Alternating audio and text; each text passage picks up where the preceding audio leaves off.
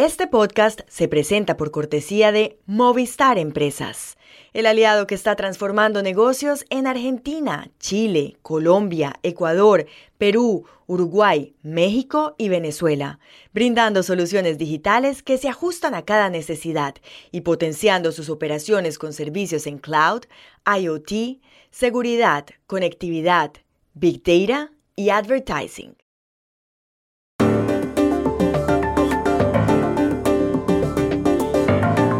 En Estados Unidos, el presidente de la Cámara de Representantes puso en marcha ayer un proceso de impeachment contra el presidente Joe Biden. ¿Cuáles son los motivos? ¿Prosperará? En Rusia, el presidente Vladimir Putin se reúne con el líder de Corea del Norte, Kim Jong-un. Detrás puede haber una importante compra de armas. ¿Cómo entender este encuentro? En el Perú, el Congreso ha pedido una investigación contra la Junta Nacional de Justicia. Organismos internacionales dicen que se trata de un grave ataque a la democracia. ¿Tienen razón? Hola, bienvenidos a Y esto no es todo, el podcast del Georgetown Americas Institute de la Universidad de Georgetown en Washington, D.C. Soy Juan Carlos Iragorri, desde Madrid. Soy Paz Rodríguez Niel, desde Buenos Aires. Soy Jorge Espinosa, desde Bogotá. Es miércoles 13 de septiembre y esto es todo lo que usted debería saber hoy.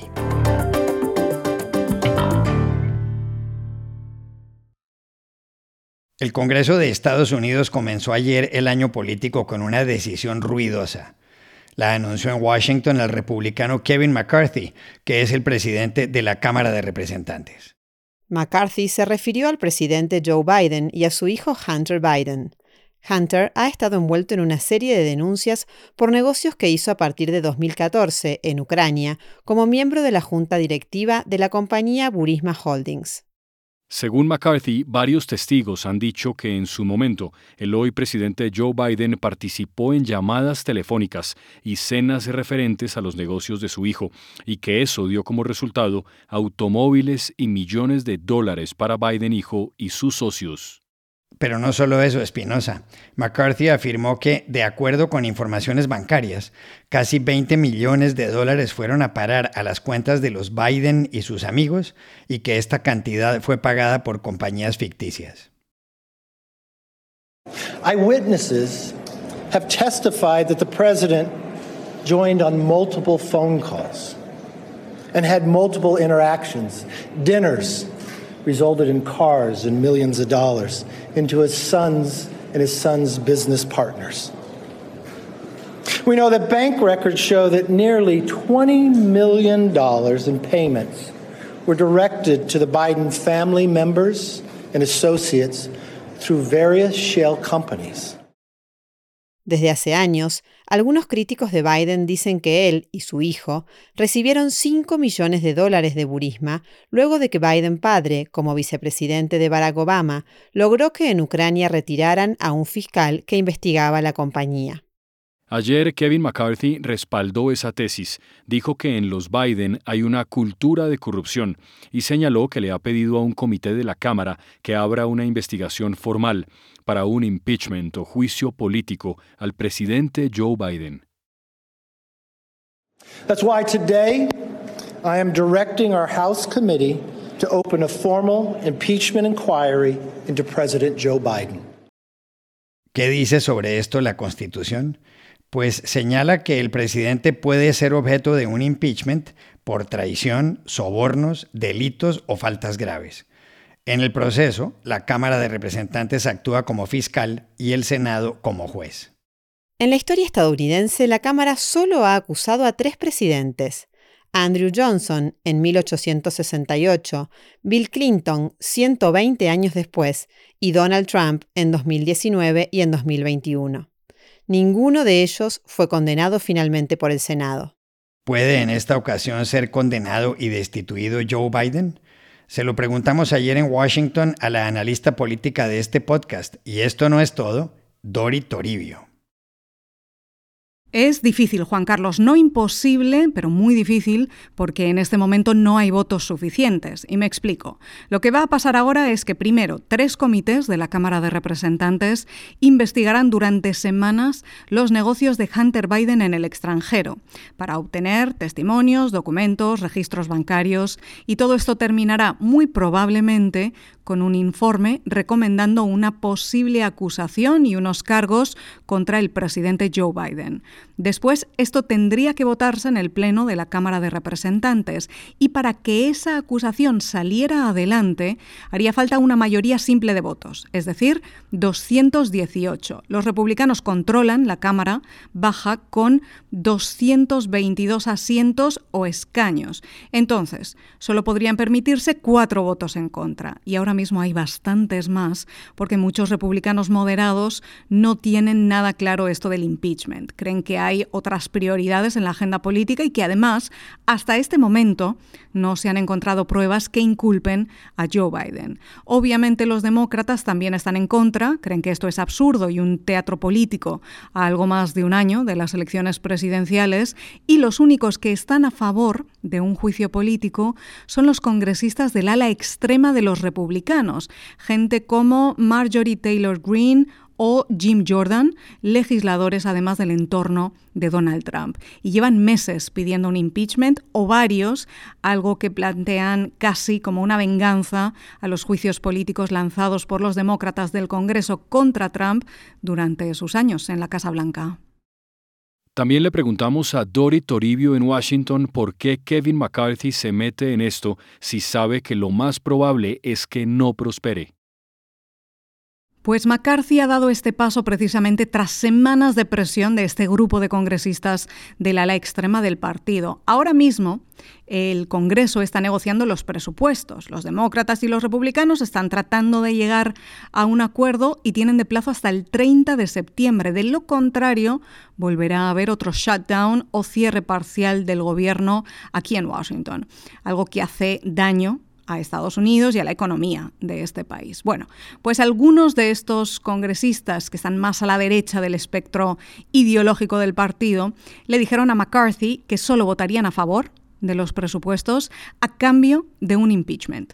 Así que McCarthy, como presidente de la Cámara de Representantes y como uno de los responsables de que el acuerdo salga adelante, finalmente parece haber dicho que sí. Y no es la primera ni la última vez que pasa. McCarthy, desde el mismo día que asumió el cargo, está en manos de estos congresistas porque, como la mayoría de los republicanos en la Cámara Baja es tan ajustada, con esos 222 asientos, pues para sacar cualquier proyecto adelante, necesita casi hasta el último voto.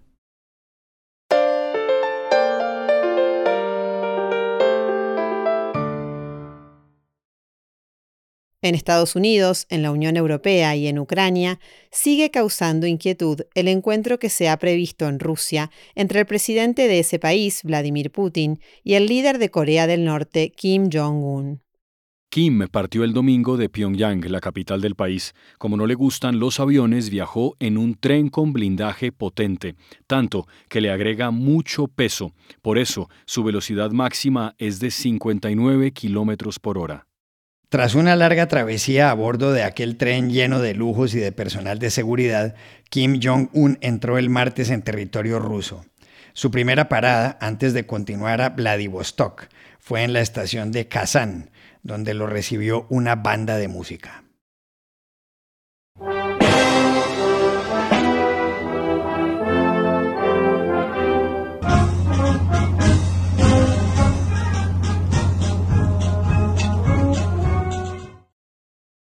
Al momento de grabar este podcast, no se sabía a ciencia cierta si Vladimir Putin ya se había visto con Kim Jong-un, pero el portavoz del Kremlin, Dmitry Peskov, había anticipado que en la cita se tratarán todo tipo de temas.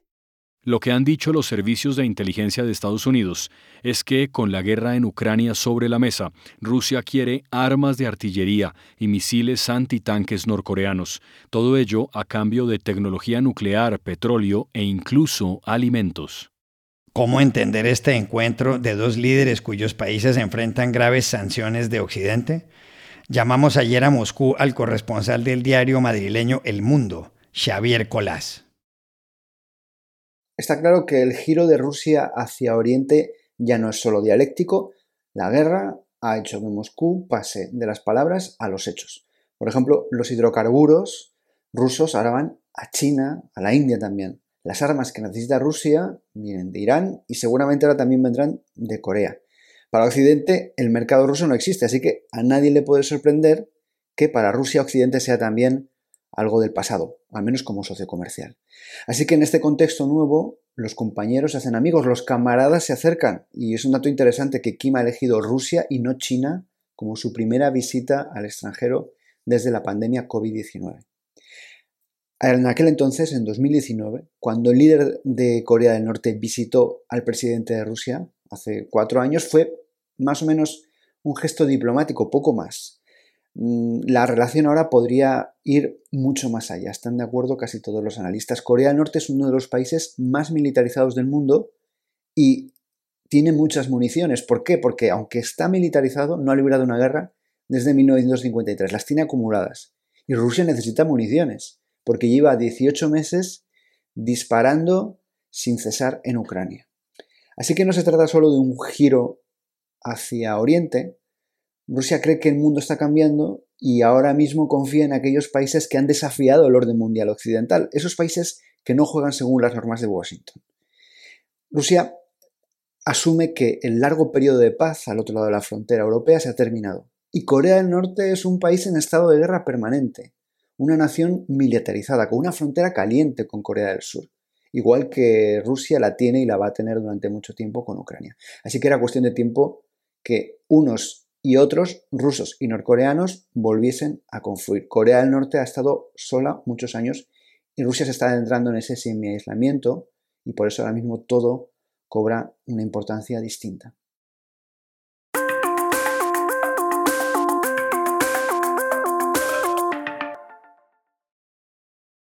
Este podcast se presenta por cortesía de Bancolombia y de su proyecto Orígenes. Esta iniciativa resalta la labor de hombres y mujeres que inspiran y que a través de la inclusión y la sostenibilidad han llevado bienestar y progreso a sus comunidades en el campo colombiano. En el banco hemos cumplido 148 años sincronizando nuestro latir con el corazón de un país que progresa de la mano de su gente, a la que acompañamos desde los orígenes. Bancolombia. En el Perú se ha generado una controversia de marca mayor luego de que el jueves el Congreso encargó una investigación sumaria por supuestas causas graves contra los miembros de la Junta Nacional de Justicia. La iniciativa fue presentada por la congresista Patricia Chirinos, para quien la Junta sirve intereses particulares. Chirinos no comprende, por ejemplo, por qué la Junta no estuvo de acuerdo con la inhabilitación de la fiscal general Zoraida Ábalos. El Congreso pretende que la investigación se lleve a cabo en un plazo de 2 semanas. Quiere un proceso exprés.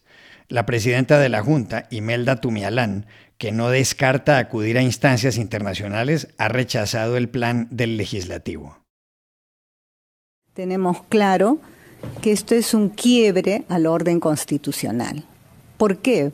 Porque somos una institución constitucional autónoma, que justamente fue creada, ¿no?, después de una reforma constitucional con un referéndum de alta votación.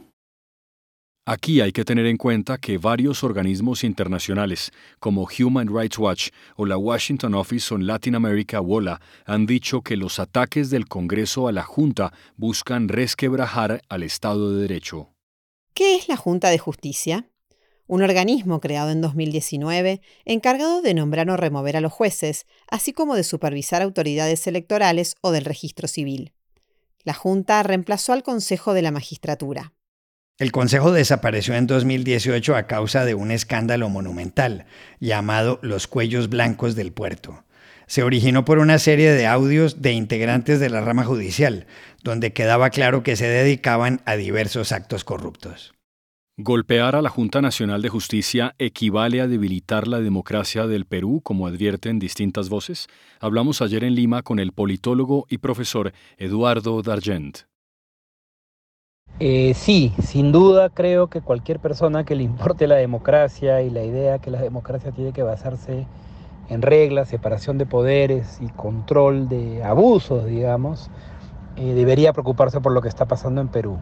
Directamente porque la Junta fue un organismo que se crea para luchar contra la corrupción judicial de un caso escandaloso de corrupción que tuvimos y que en poco tiempo ha logrado pues hacer un trabajo importante, además que ha sido seleccionada de la mejor manera y que creo que, digamos, hay que llegar a un grado de polarización muy alto como para pretender achacar a sus miembros una supuesta injerencia política o acción política, ¿no? O sea, estaríamos llegando casi al punto en el cual ser demócrata es ya ser una persona politizada. Eso por un lado. Pero además porque la Junta tiene responsabilidades muy importantes en el sistema electoral, en la continuidad de los miembros del sistema electoral, en a evaluar su conducta. Y hacia eso creo yo que es lo que estamos yendo con un Congreso que muestra cada vez más estar capturado por intereses muy particulares y también por los grupos que lo conforman. Entonces creo que la Junta es una primera etapa de lo que podría ser poner en peligro algo que en el Perú, más allá de lo que digan grupos polarizados, de la izquierda radical o de la derecha radical, ha funcionado bastante bien, que ha sido el sistema de justicia electoral. Entonces, si cae la Junta, se pone en riesgo también esos espacios de justicia electoral que fueron acusados en la elección anterior supuestamente de convalidar un fraude o haber dado el triunfo indebidamente a Pedro Castillo, cuando en realidad pues toda la comunidad internacional, los observadores y el propio país, ¿no? Encontró que más que eso haría una gran pataleta institucional por parte del partido perdedor y que además en general el sistema de justicia electoral ha funcionado bien en el Perú, ¿no? Entonces creo que sí es muy muy grave. Y estas son otras cosas que usted también debería saber hoy. En Libia, las autoridades dicen que hay al menos 10.000 personas desaparecidas por la ruptura de 2 represas en el norte del país. También señalan que han contabilizado 2.300 muertos. Las represas construidas en el río Wadi Derna se vinieron abajo por las fuertes lluvias de la tormenta Daniel. El torrente de agua se llevó por delante todo lo que encontró a su paso y provocó daños gravísimos en el puerto de Derna, sobre el Mediterráneo. Aquí en España, el expresidente del gobierno José María Aznar dijo ayer que el gobierno encabezado por el socialista Pedro Sánchez estaría desmantelando el Estado si les concediera una amnistía a los líderes independentistas de Cataluña. Además, llamó a una movilización cívica e institucional para impedirlo de cara a las negociaciones para formar un nuevo ejecutivo. La portavoz de Sánchez, Isabel Rodríguez, respondió que la de Aznar es una actitud antidemocrática y golpista. La compañía Apple presentó ayer el iPhone 15, su más reciente versión de teléfonos inteligentes. Una de sus principales novedades es que tiene un puerto de carga USB-C, que es el que usan los teléfonos del sistema Android y el que exigirá la Unión Europea a partir del año próximo. La pantalla del iPhone 15 da más brillo y mide 6,1 pulgadas. Y para tomar fotos, otro aspecto a resaltar es un zoom mejorado. Y aquí termina el episodio de hoy de Y esto no es todo, donde siempre habrá más. En la producción estuvo John F. Burnett. Y pueden suscribirse a este podcast en nuestro sitio web yestonoestodo.georgetown.edu y seguirnos en nuestras cuentas de Twitter y de Instagram, @yestonoestodo. Chao, hasta la próxima.